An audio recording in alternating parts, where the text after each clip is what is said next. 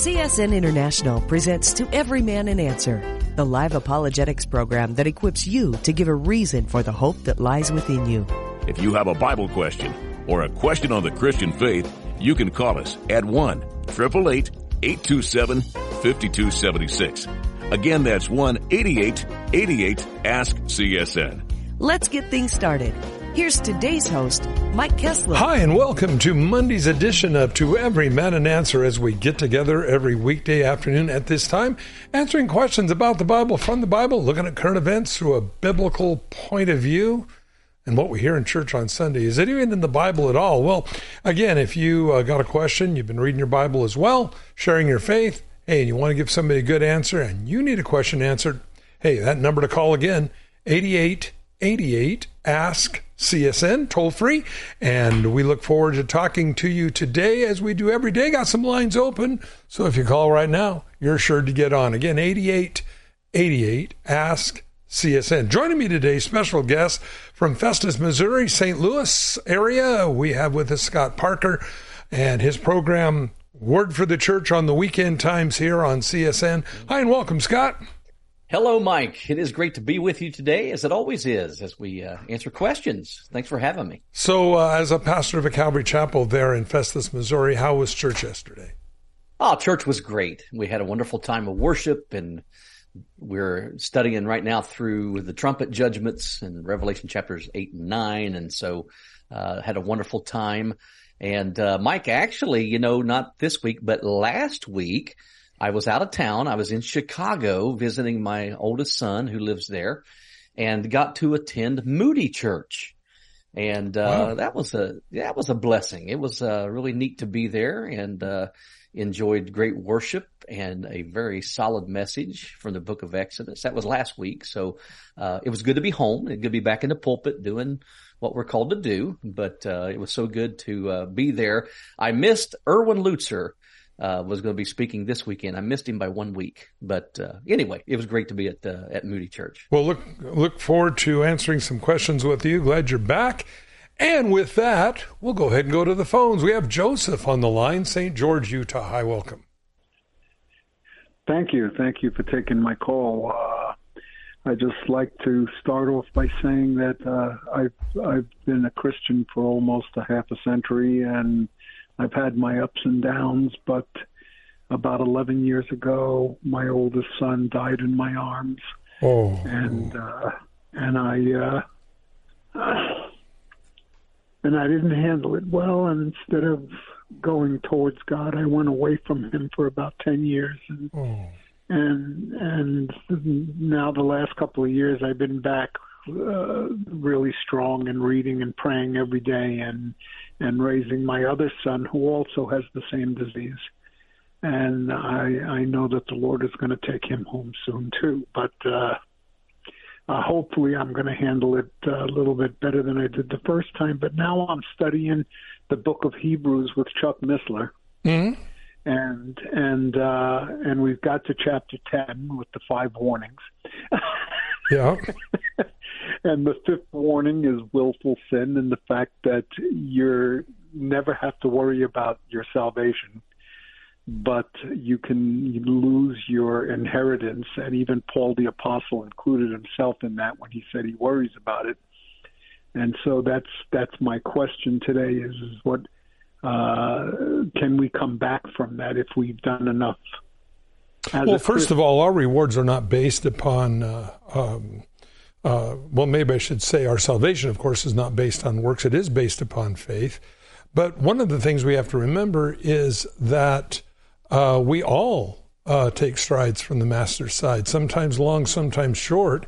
And as we look, we even see Peter afraid of what the Gentiles would say, or the Jews would say, so he wouldn't eat with the Gentiles. Now, this St. Peter is the same one that was scared of what people thought of him when Jesus was being interrogated in Herod's courtyard. And then we find Peter full of the Holy Spirit, Acts chapter 2, full of boldness. But then we find him, again, worrying about what people thought of him. And when he wouldn't eat with the Gentiles. So I don't believe we lose our rewards. I think that is a thing. Now, personally, the Bible talks about getting your name blotted out of the book of life. I didn't say that, Jesus did, and people don't like what I say. I didn't say it, Jesus said it, they can take it up with him. And we find that a person, and even Jesus himself said, he said, if you abide in me. And again, I believe that is where God never breaks his covenant with us, but we can break our covenant with him. And this was the whole understanding of covenants all the way through the scripture. And so it's not by works, it's by faith. But even Paul, writing to Timothy in the last chapter of the book of 2 Timothy, says, Demas, having loved this present world, has departed. Now, the first chapter, he's bragging about what a wonderful brother he was. But I really have trouble with the idea that if we backslide, that we've lost everything we work for. I don't see that in the Bible. I really believe that what we lose, if we lose our eternal reward, it's because we personally have forfeited it. Jesus himself said in Revelation 22, that if you tamper with the words of this book, God will take your name out of the book of life. So in order to be born again, that's how we get our name in the book of life. Jesus said it could be blotted out. I don't want to change what Jesus says. So I want to be very, very careful. And I know people sometimes enjoying the grace of God, enjoying the comfort that we do find in the scripture of our security in Christ from God's side, I have no problem with that. The problem arises from our side. And this is where even Jesus, Matthew chapter 24, read the last 6 verses or so of Matthew 24, very clear. When we look at the book of Jude, for instance, the whole book is about how God saved an entire group of people out of the land of Egypt and let them die in the wilderness because they wouldn't take him at his promise. And so when we look at this and the very last part of this, and again, people take this verse out of context. Now who is able to keep you from falling?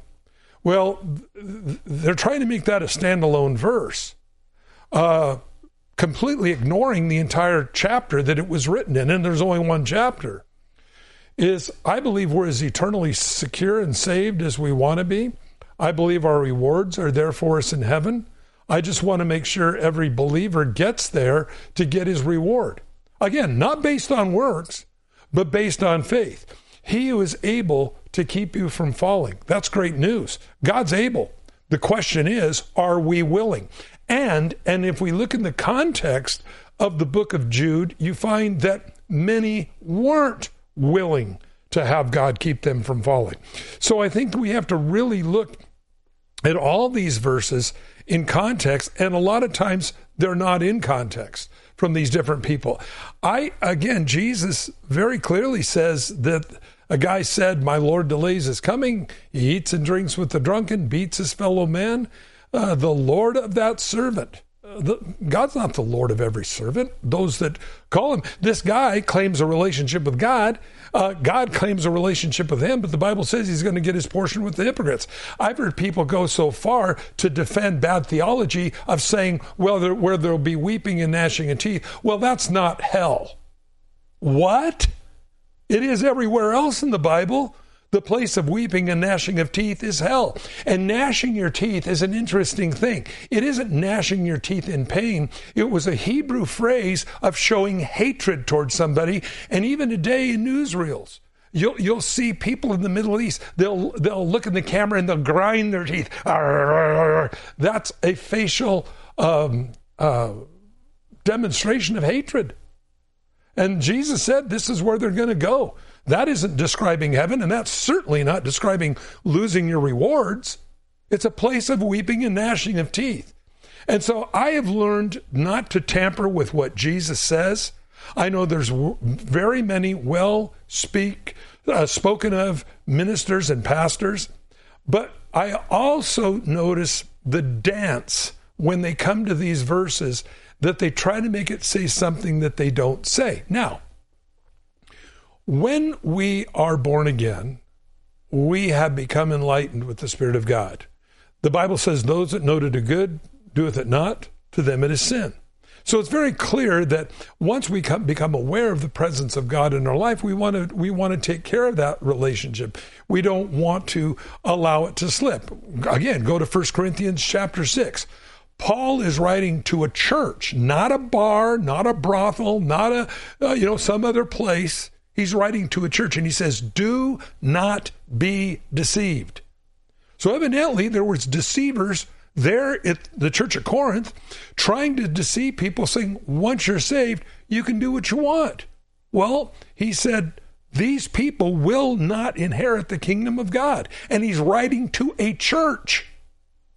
So I think it's extremely important that we look at the entirety of God's word for what it says. I know Pastor Chuck Smith for many years, who started the Calvary Chapel movement, and a large part of the Jesus revolution, said the only condition is never based on God, it's based on us. And he always quoted, if you abide in me. I agree. And when we look, and again, getting your name blotted out of the book of life is pretty serious. We find it in Revelation chapter 3. We find it in Revelation chapter 2. Revelation chapter 22. We find it's a very important thing. Now, if I'm wrong, nobody has anything to worry about. But if they're wrong, and these verses that Jesus spoke of are true, then I think people need to really reconsider their sloppy agape Christian relationship with the Lord, saying, well, after slipping Jesus in my pocket, I just kind of do my own thing. I've even heard even worse theology. It gets even worse to cover. Whenever you have bad theology, you have to change God's word to make it say something it doesn't say. And where it says, and I won't blot his name out of the book of life, it's very, very important to understand. They say, well, see, he won't blot your name out of the book of life. No, that is not what it is saying. It is saying the exact opposite. If you repent, I won't blot your name out of the book of life.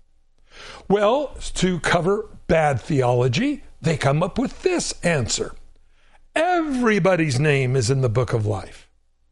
And then you do bad things, and that causes you to get your name blotted out. Well, we have another horrible theological issue now, because then the idea of original sin, that we inherited an old sin nature from Adam, is not true, because we're all born good. We're all in the book of life, but then we do bad things and it causes us to get our name blotted out. What does the Bible say about that? All of sin comes short of the glory of God. There's none righteous, no, not one. So you have to tamper with other places in the scripture to make it say what you want it to say. And you have to detune, obviously, what the Bible is saying to make it fit bad theology. But I believe if a person is born again, walking with the Lord, and again, as we would look at this in context, I believe any rewards, Joseph, you had raising your kids, doing right, and your heart got hurt because of the death of your son, God understands those things. You didn't lose any reward in heaven for what you've done for him. I believe when we lose our reward, it's because we ourselves have chose not to go. And the Bible talks about this. Why did Jesus say, watch and be ready? You don't know what hour your Lord's going to come. He didn't say what hour you're going to die. He said what hour your Lord's going to come. Since it doesn't make any difference, once saved, always saved, party on, dudes.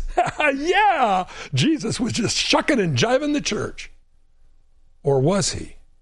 Or did he mean what he said when he said, watch and be ready? You don't know what hour your Lord's going to come. He's coming as a thief, the Bible says. In fact, right in the book of Revelation, when we get up towards the end of the book, you find these words in red during this terrible time on the earth. It's like God saying, that's why you want to watch and be ready. Behold, I'm coming as a thief to escape all these things. And so I look and believe that, again, we're as eternally secure as we want to be. God will never break the promise from his side, but very clearly in the scripture, if you're going to be honest, and if you approach the Bible, even from a point of legality, the idea that once you accept Jesus, well, they were never really saved in the first place. I've heard that one. Oh, really? Then how did they get their name in the book of life in Revelation to get it blotted out? See, all of a sudden, these people's theology just starts evaporating because they haven't spent enough time evidently connecting the dots and looking what the Bible says on that particular topic with all the verses. No, I don't believe anybody will ever pluck you out of the hand of Christ, as it says in John chapter 10. But I believe you can walk away. And certainly Demas did. And Paul says he went back into the world. Oh, but that's all right. He's still saved. No, it doesn't say that. Now remember the prodigal son. Well, once a son, always a son, I've heard them say. Yeah, that's right. But if he would have died in the pigsty, he would have died in the pigsty. But when he came home, his father restored him and called him his son again and blessed him. So I look at that very important. And any verses that Jesus say about watching and being ready, I come as a thief, if that doesn't mean what it says, then Jesus was lying to the church. And friends, that's a serious, serious charge. And we need to be very much aware of it. Because again, the Bible says, when the Son of Man comes, will he find faith on the earth? What does that mean? So when you really look at all the verses that pertain to this topic, I believe this is very, very important because we want to look at it from a full biblical view, not from a denominational view or a church dogma view. What our church believes about these topics, that's what I mean by dogma. But we want to look, what does it say? And if it doesn't mean what it says, then we really need to get out our black felt tip markers and start marking out a lot of verses in the Bible and take away the entire book of Jude. And really most of chapters 2 and 3 in Revelation. Because see, here's the problem. Jesus compels them to walk worthy of the calling they were called. If it doesn't make any difference, then where does Jesus get off telling the church to repent? You see the problem? Bad theology always requires people to start tampering with the rest of the Bible to make their theology fit what the Bible says. Again, God will never break his covenant with us.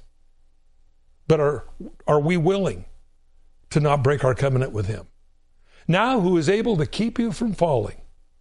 Again, the question is, as you read the context of that verse in the book of Jude, are you willing to have God keep you from falling? Your thoughts, Scott?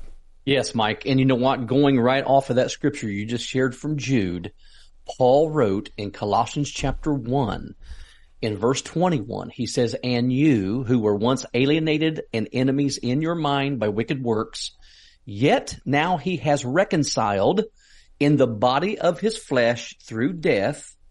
In other words, through what Christ has done for us and our faith in Jesus' death. He says what he's done for us, he said that he is able now to present you holy and blameless above reproach in his sight.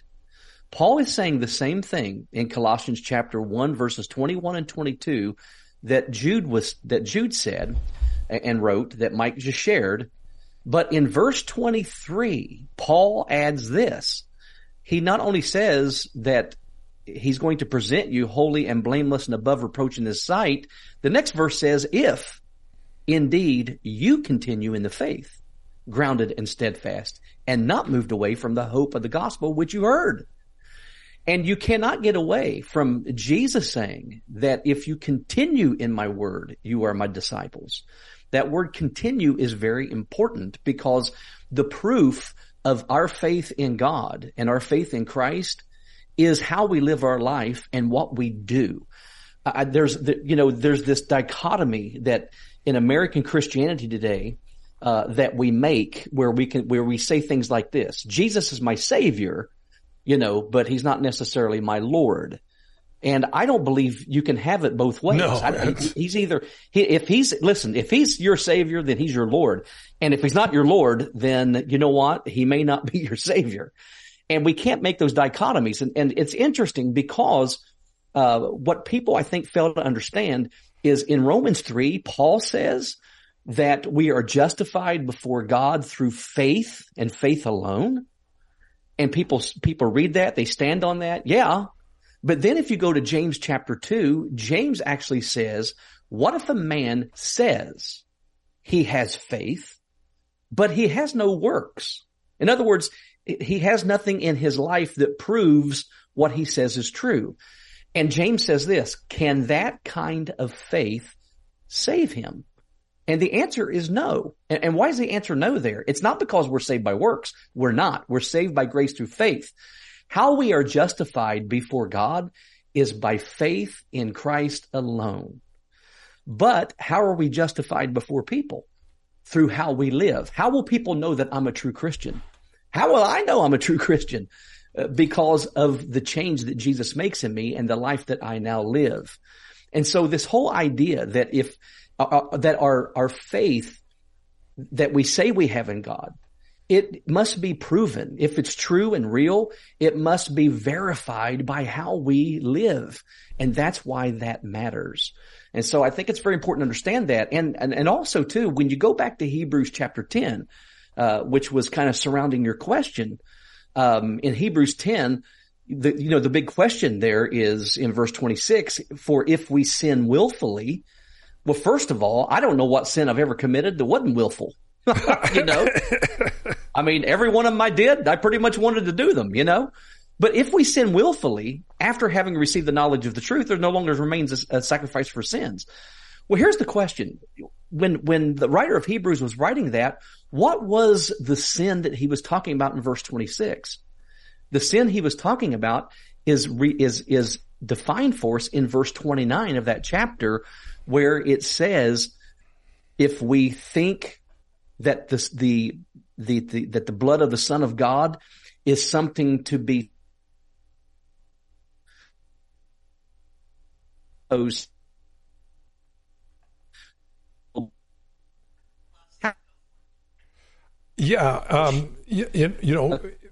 go ahead, Scott, are you there? Okay, Scott's, we have a technical difficulty here, of course. Sometimes we get those. Scott, are you back? I'm back. Am I back? Yes, you are. Now, it went where you said, you just start over in verse 29. Yeah, so verse 29, basically, the writer of Hebrews here is talking about what that willful sin in verse 26 is. And what it is it's moving away from faith in what Christ has done, because the writer is writing to Christians, believers in Christ, who were Jewish. They're Hebrews. That's why the book's called Hebrews. These are Hebrew believers, and what they were being told and tempted to do was to add and to go back to the law and to add the works of the law to their faith in Christ. And the writer of Hebrews says, no, listen, if you think that there's something you can do or you need to do in place of or in addition to what Christ has done for you, you've moved away from the gospel. That was the sin. That was the willful sin in verse 26 that he was talking about. It's in verse 29 where he talks about counting the blood of the covenant to be something to be trampled on. That's what he's talking about there. So we have to really understand the context of Hebrews and understanding that these were Hebrew Christians who were being tempted by other Jews who were called Judaizers in that day to forsake faith alone in Christ and to go back to the law. And that's why he says, hey, listen, if you do that, there's no longer any more sacrifice for sin. If you turn away from your faith in Christ, there's nothing else that you can turn to that will save you. And so I think that help us understand too, what he's saying there is important to understand the context. But again, it all comes down to this. It all comes down to, if my faith in Christ is real and genuine, it's going to be borne out in how we live. And that's why in the New Testament, you see these verses talking about continuing in the faith. And it's very important we do that. And Mike, you know what? I think it's very important. I really do, because people have minimized this. I think it's important, when either Jesus comes and raptures the church or we die, I think it matters the state of our heart before the Lord at that time.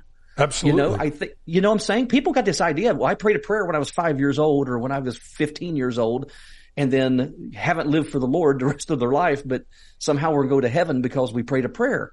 No, what matters is the state of your relationship with God each and every moment of the day. And I don't believe, and I think Mike covered this.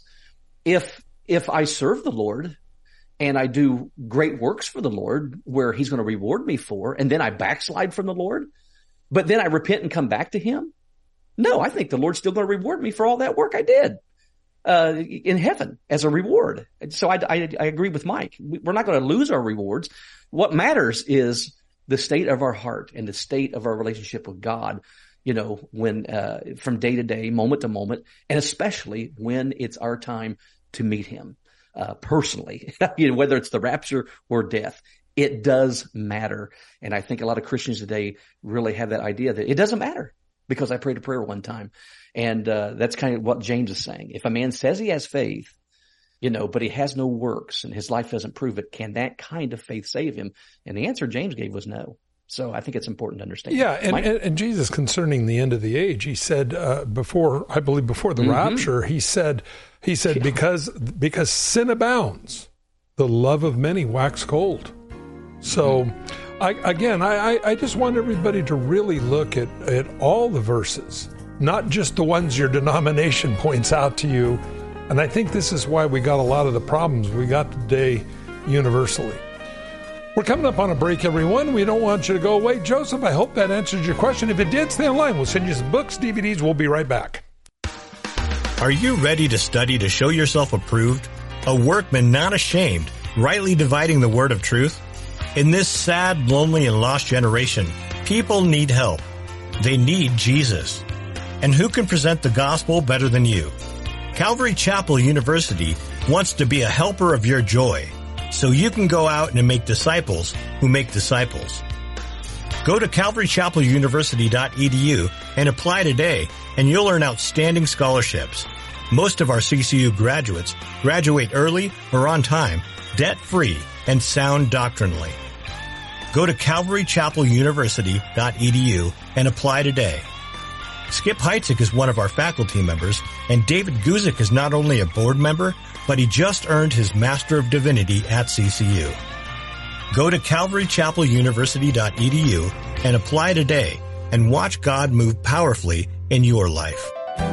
Our Christian beliefs put us increasingly in the minority today.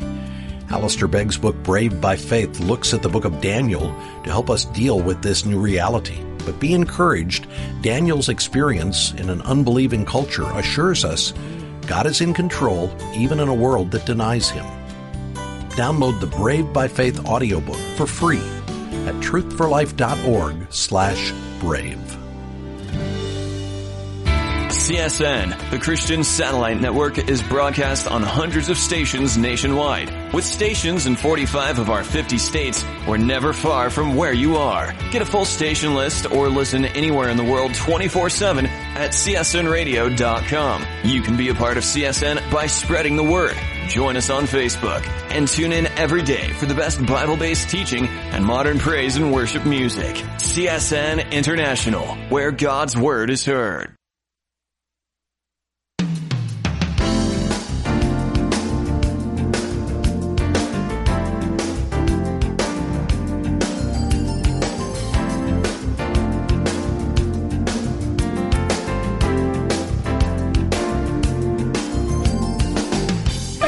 Welcome you back to part 2 of Every Man an Answer here on this Monday afternoon. with Scott Parker from Festus, Missouri, Calvary Chapel. I'm your host, Mike Kessler, and we just want to say we're glad you listen. It's so important. You know, I don't represent a denomination. I want you to know what the Bible says. And when we come across things in the Bible that are uncomfortable or don't fit our church denominational ideas, I want you just to listen to what I say. What are we going to do? What are we going to do with these verses in the Bible that say these things? You can't ignore them. They're extremely clear. There's no, well, you got to understand the context. No, it's right there. Again, read the last 6 verses of Matthew chapter 24, all about the end of the age. Very clear. There's no wiggle room here. And yet people will tamper with God's word to fit bad doctrine that their church or their ideas hold. And I'm not doing that. Honestly, I'll tell you something. I don't always agree with everything in the Bible, but you know what? I know the Bible's right and I'm wrong.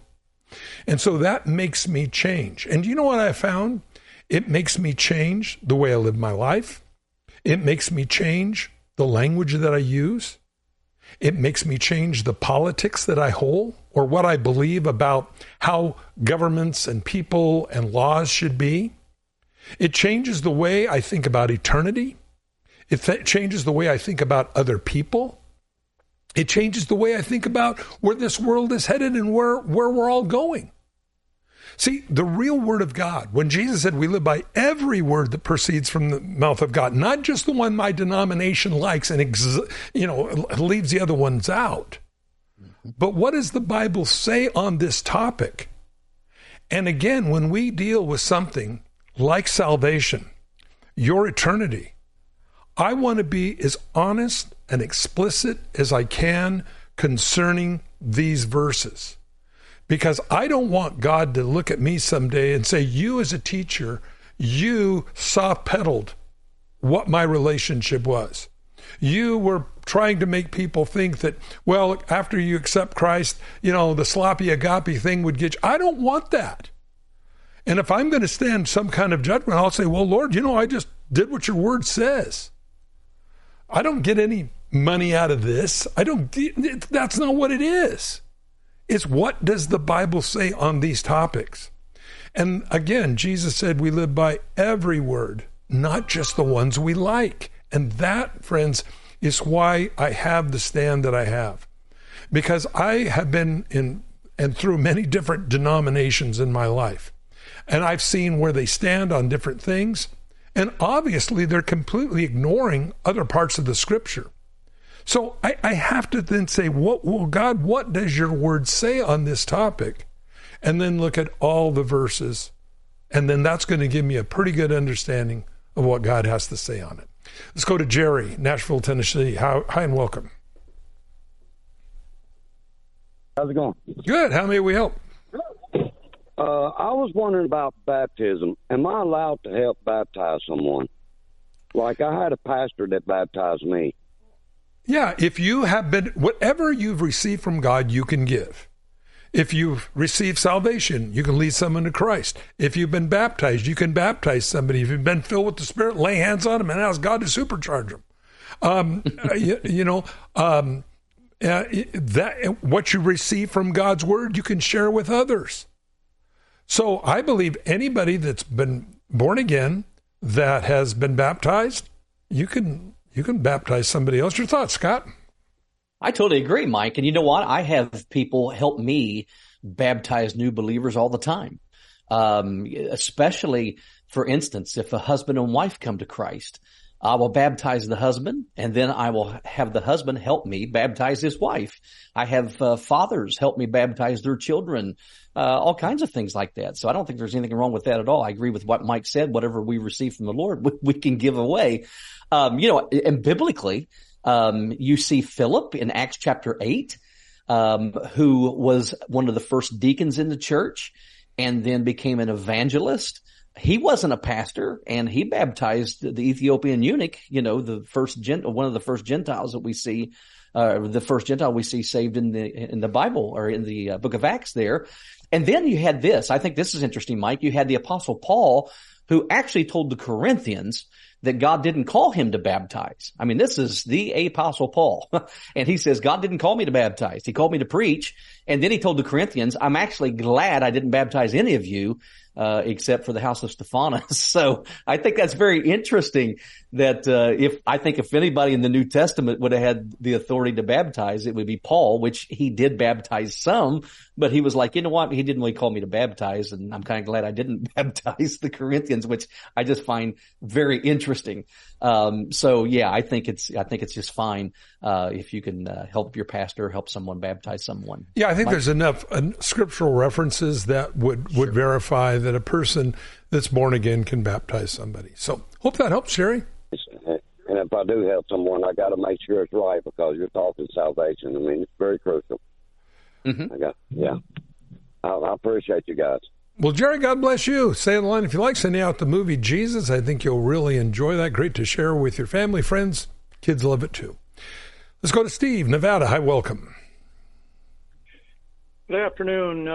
You guys do a great job. My question is out of Revelations 1, chapter 1, verse 20. Yes. There's a reference about angels. Does every church nowadays have an angel? Well, the word angel there is really the word anglios, and it's speaking of a messenger.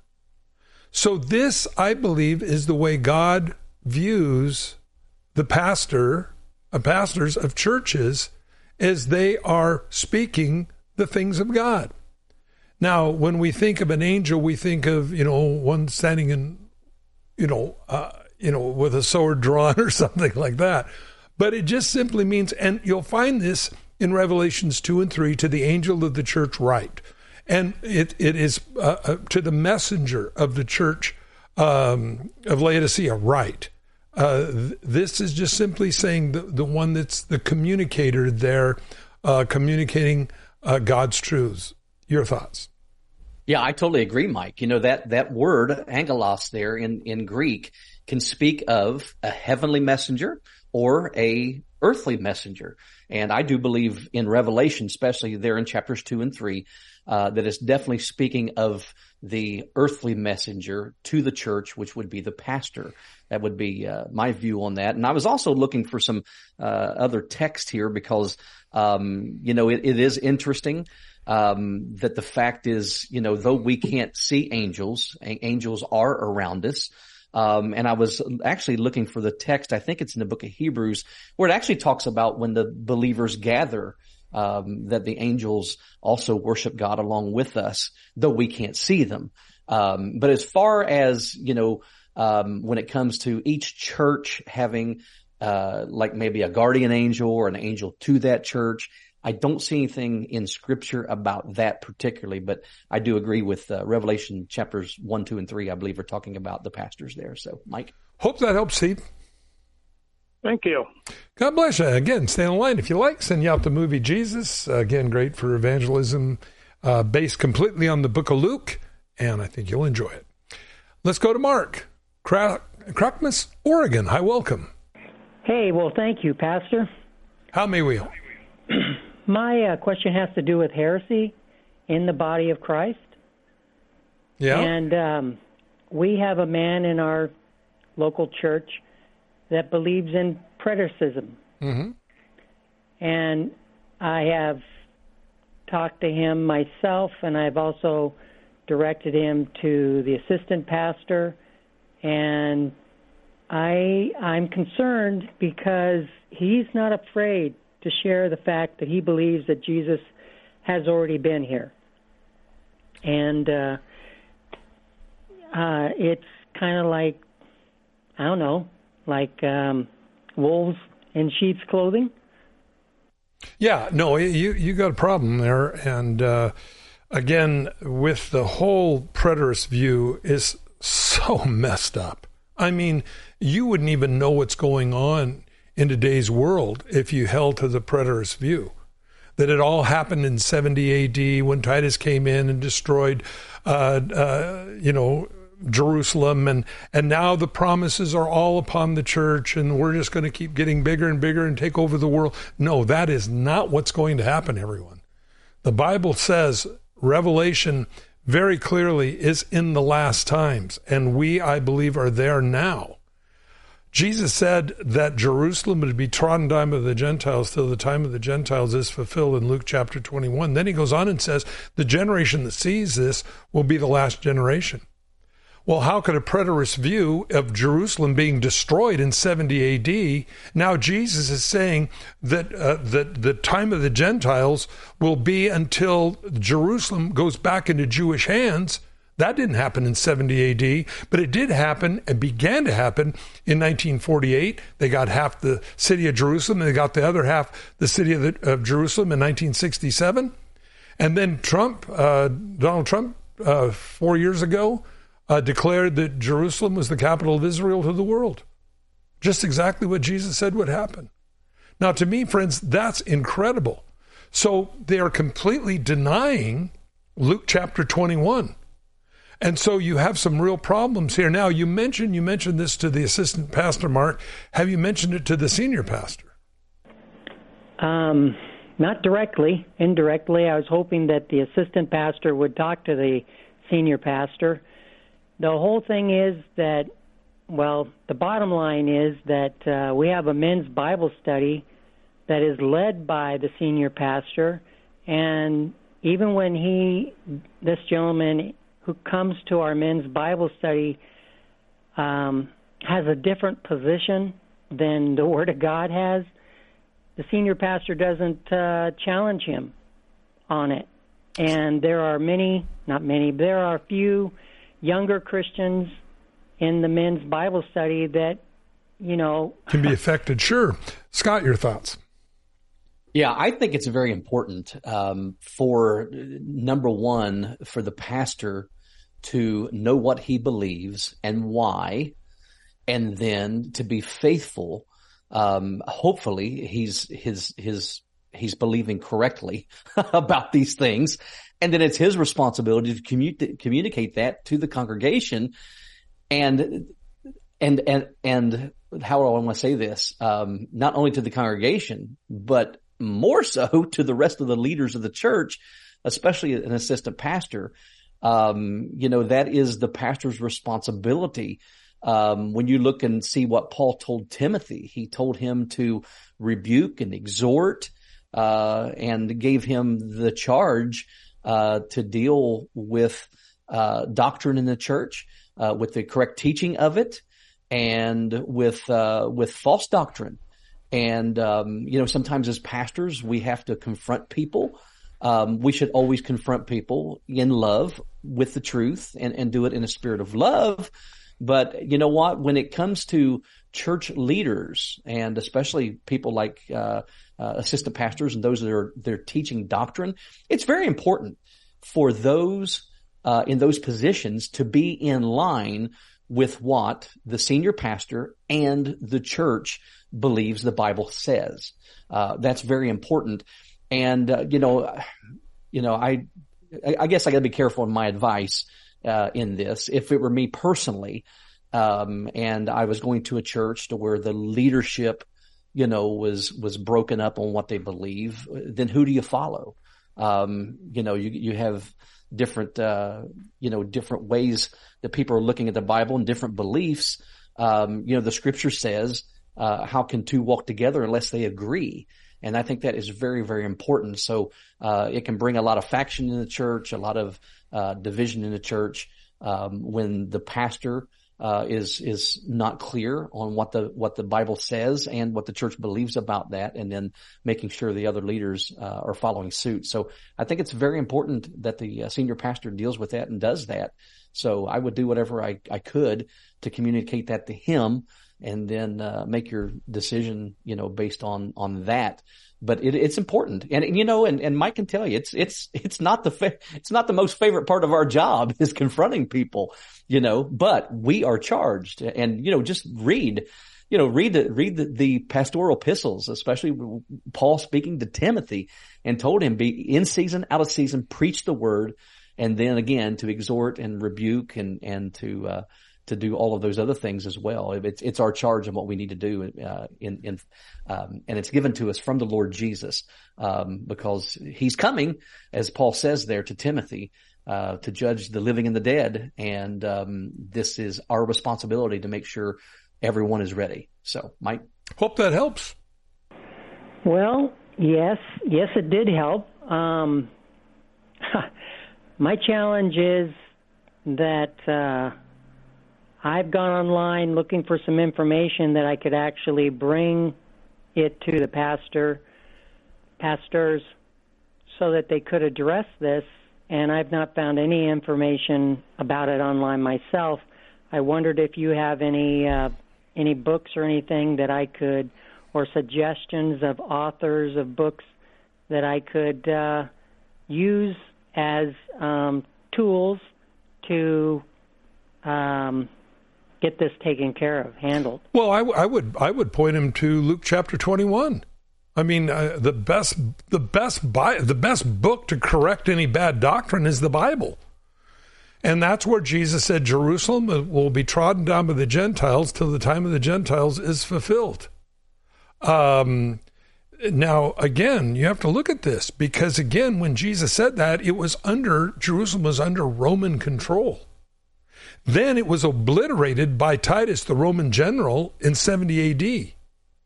So that Jerusalem would be trodden down by the Gentiles till the time of the Gentiles is fulfilled. That didn't happen until 1948, 1967. Jerusalem never returned back under Jewish control again till then. So the preterist view that this all happened in 70 AD violates what Jesus Christ himself said concerning end times, because he goes on in Luke 21 and says, and the generation that sees these things will not pass away till they're all fulfilled. Now, Jerusalem never returned back under Jewish control again in the Roman Empire. Didn't do it. And it finally was destroyed. So we know that Jesus had to be speaking of a future event there, and that the time of the Gentiles did not stop in 70 AD. We still see Gentiles being saved today. We still see God using the Gentile church to evangelize the world.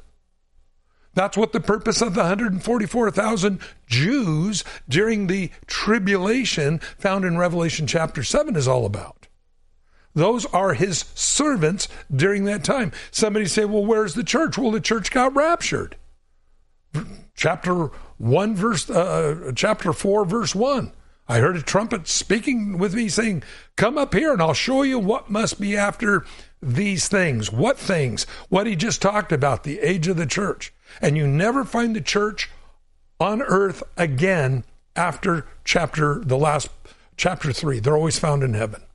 You'll find saints, you might find the elect, but you'll never find the church. And the church was so key through the entirety of ministry.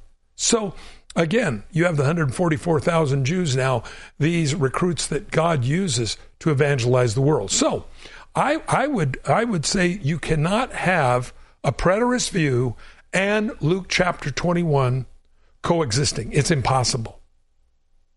Any last thoughts, Scott? Yeah, and, Mike, as you always bring up, speaking of the book of Revelation, these things in the book of Revelation are future, because the things that we read about have never happened.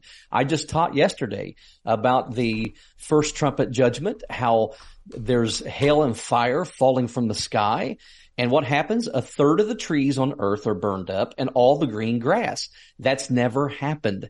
That did not happen before 70 AD. This is all future. As you read the book of Revelation, what you see is the first the first chapter is for John. It was the vision he had of Jesus in the past, Chapters 2 and 3 dealt with the church age. And then from chapter 4 all the way to the rest of the book is all future. And preterists will tell you, oh, no, that was all fulfilled. It's just not. And every living thing in the sea did not die in 70 AD. There was no mark hand on your forehead that required you to bringing the whole world to this. That did not happen in 70 AD. So so what the preterists have to do then is they have to change the Bible. And they have to say, well, that's metaphorically speaking.